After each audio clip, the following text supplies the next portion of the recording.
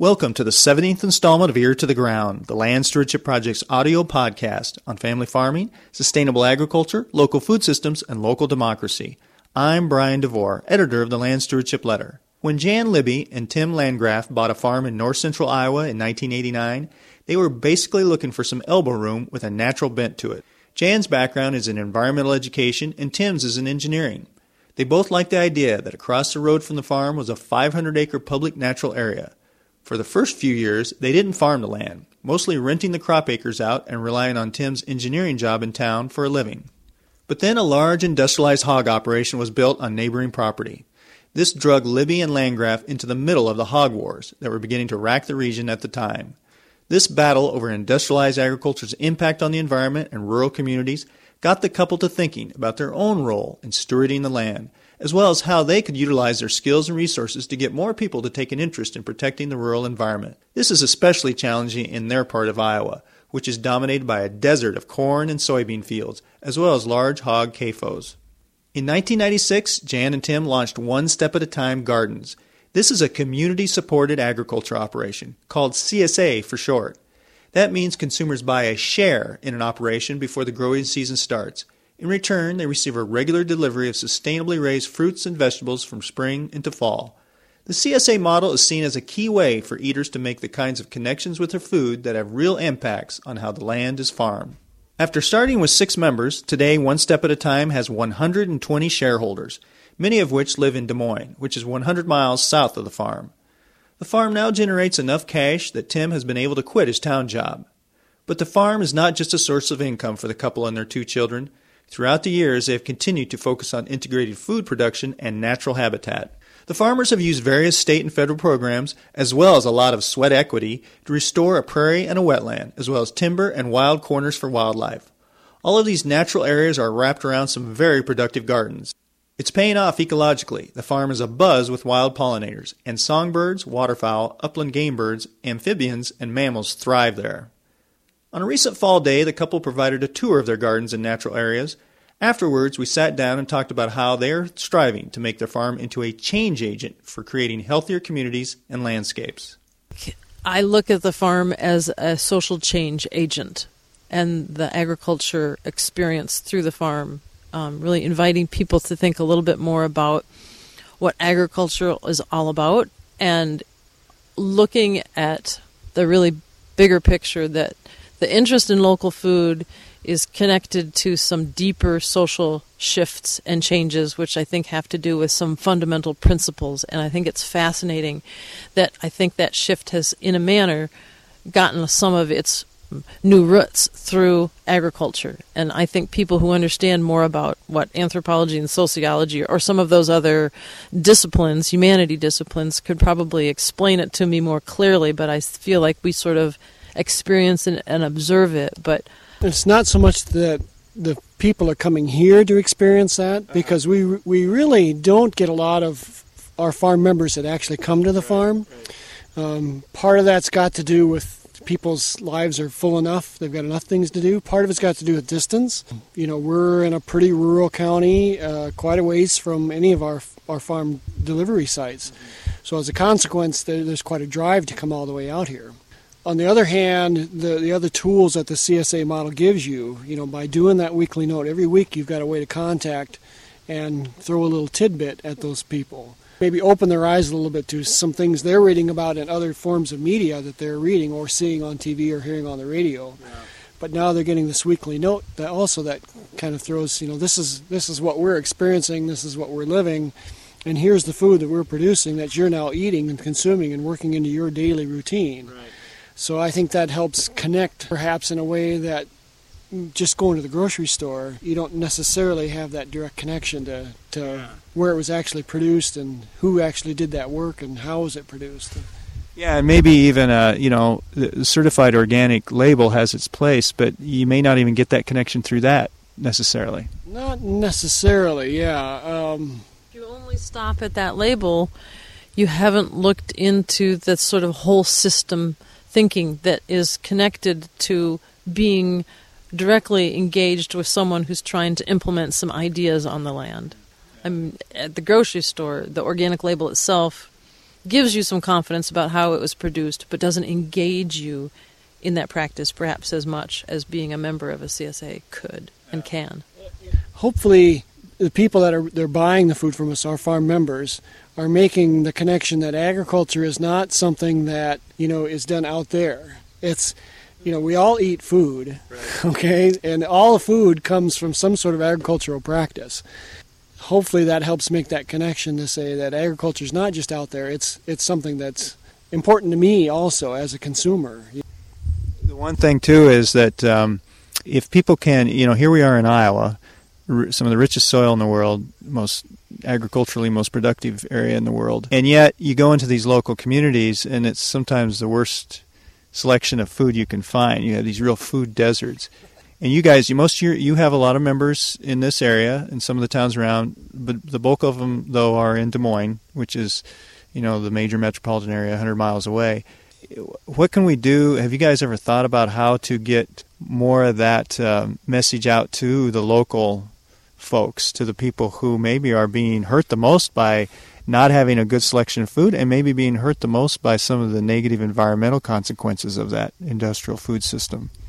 My response to that would be some of the local food work that, through some of my time and so forth, I would say the farm has been a part of. I couldn't do that if the business didn't support us staying in the community. So in a way, I always say it's the farm is making this possible.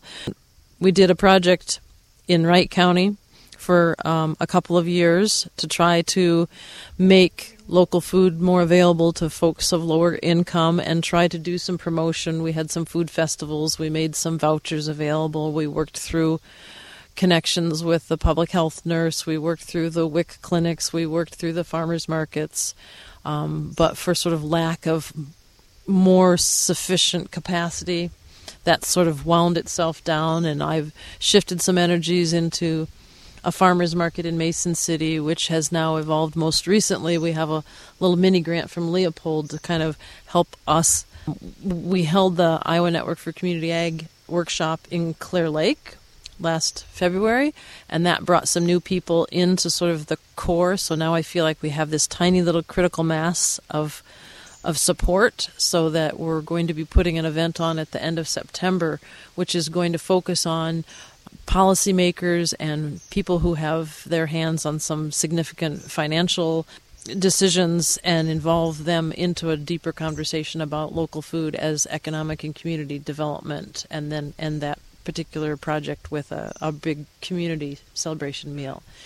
I think your work is more shifted to the regional approach. Because I don't think we have the capacity to move the conversation far enough on that local, based on my experience in Wright County. But if we take that regional approach, then we can start to put some resources into place that then can draw down and impact those more local. Because the farm and food connections is still happening on a very local basis, but the resourcing to that is not what it could be. And with some more regional support, I think we could boost those little local experiences.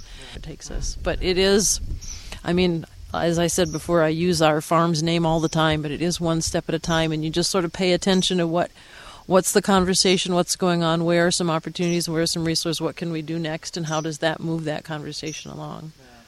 Taking it back to the local farm level here, particularly, we just had a really nice tour of your operation where we saw how you've integrated your gardens with some native prairie, with some wetlands, some wildlife plantings, some tree habitat, some plantings that way. And then, it's just really nice. You come over the hill and you're looking out over this wild, kind of this natural area that's across the road here. And you guys had talked a little bit about how even when you were getting these established and you were realizing you're going to be farming for a living here on the land, you didn't necessarily see you kind of saw, here's the wildlife area, or here's the natural area, and here's the farm area. But I really got a sense, just walking around, those lines are really getting blurred. You're kind of integrating those. Is that true? Do you feel that way? Or? I think as we think about things, as we learn more about agriculture, neither one of us had come from an educational background. We didn't study agriculture in school. Really, this move back to agriculture has happened since we've become engaged in the farming. And so we spend a lot of effort trying to teach ourselves and to learn how to be a better producer. Okay, so as our thinkings kind of evolve, you're right, we have done all these for other reasons than necessarily coming up with this integrated final product, done these different plantings, but I guess maybe it's best way to put it is a realization of diversity. If you can, the more diversity I think you can incorporate into a farming operation, the more buffered, maybe is a word to use, the more buffered your operation is. Yeah. You've got a bank there of, whether it's the prairie plantings and the tree plantings and the shrub plantings and the wetland areas, they're each going to harbor different beneficial insects. They're each going to harbor different amphibian critters. Those buffers are going to help you when you've got excessive rain or whether you've got some sort of an insect pest coming along. And how much they benefit, I don't know that we can necessarily gauge, but I know that it helps us to weather those storms. We don't have to use a lot of insecticides, natural or otherwise. I mean, we choose to be using organic practices, but we don't have a lot of insect pressure. But I think that the key is having that planting diversity and trying to figure out how can you intersperse what you want to produce, because that's at the end of the day we have to produce product to make some money so that we can stay here. We're not just doing this for kicks. Right. But you have to be able to I think you need that diversity to try to live closer to the natural environment. Can you guys think of an example when it really struck you, this is really beneficial to have? I think what really pushed us into the conversation that's made us more conscious is maybe two things. I've been trying to work on some of the marketing message to tell the story of the farm. But sort of maybe first or overlapping that was we'd had access to some beehives through some friends of ours, and that access got cut short and changed so that they weren't going to be bringing beehives. So at the same time that we were losing that access to those beehives was all of this issue about this colony collapse disease and concern about bees and pollinators. We depend on pollinators. And so if we weren't going to have somebody bringing bees on, are there enough native pollinators? And we had a conversation with Eric Matter and learned a little bit more about information through the Xerxes Society, and then started to pay attention to the fact that, wait a minute, we've been planting all of these wildflowers and we have all of this diverse planting, and we may well be in a stronger position. And then learning more about that through holding a field day and just planning for that and thinking through that a little bit more. I think it both is an important piece of the story to tell a little bit more holistically about the farm, and then more lessons to think about, okay, well, how might we be a little bit more fully integrating this thinking? I mean, it happened because we needed to address some wet areas on the farm, and it happened because we want this farmland to be consistent with the ecology of our area, alongside some natural wetlands at some public area across the road. But then, gosh, again, that environmentalist bent is integrating itself into the ag bent, just like when we first came here. So sort of an interesting pattern that, wait a minute, this might happen more than once. Yeah.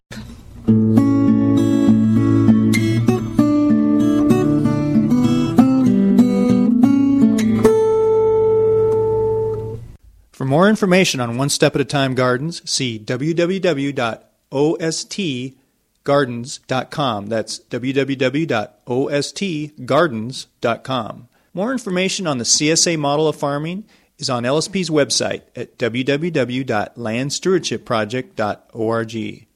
If you have comments or suggestions about this podcast, contact Brian DeVore at bdevore@landstewardshipproject.org. Or you can call 612-722-6377. Thanks to Laura Borgendale, a Western Minnesota musician, for Ear to the Ground's theme music.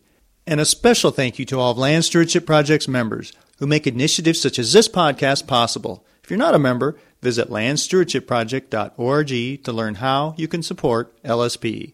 Thanks for listening.